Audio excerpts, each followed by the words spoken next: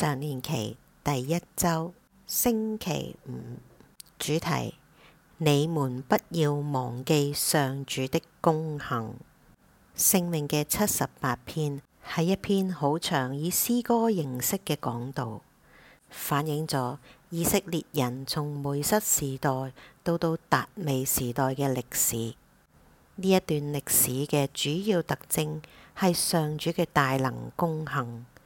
聖詠嘅作者同埋佢嘅聽眾係從佢哋嘅祖先嗰度了解得到嘅。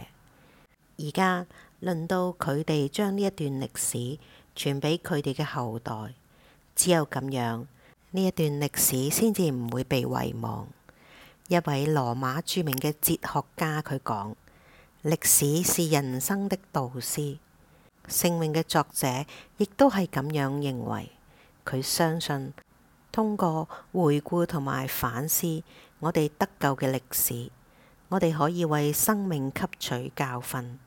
聖詠嘅作者想讓佢嘅聽眾學習到教訓，讓我哋都想起我哋昨日聽到嘅聖詠95篇。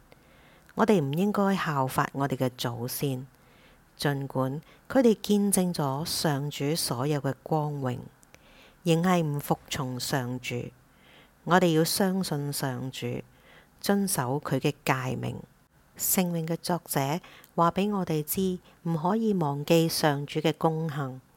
當我哋忘記嘅時候，就會發生咩事？喺聖經裏面，健忘係會導致犯罪。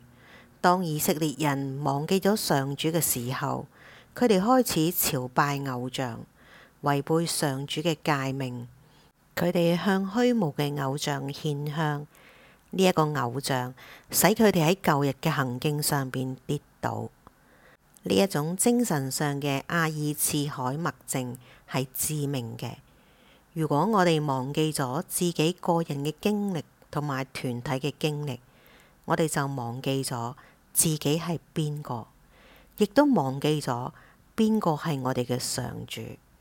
根據先知書，呢一種健忘係導致咗公元前586年耶路撒冷被毀嘅悲劇。猶太人嘅信仰係以故事嘅形式表達嘅，喺回顧以色列歷史上嘅主要事件，從亞巴郎到進入應許之地，以及上主為以色列人所行嘅大能之後，約書亞呼籲人們重新將佢哋嘅生命獻俾上主。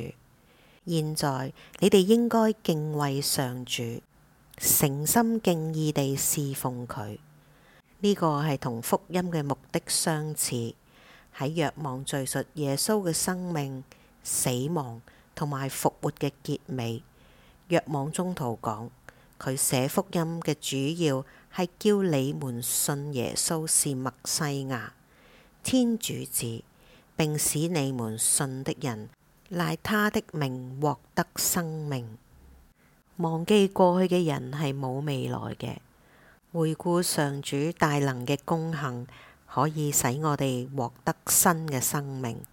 喺聖詠42篇，聖詠嘅作者承認：我的靈魂悲傷憂苦，因為期望天主。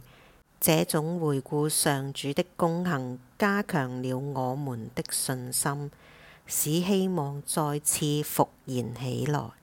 因此，讓我們不要忘記我們得救的事，讓我們向子孫後代宣告福音。因為懷念上主的工行是我們的救援。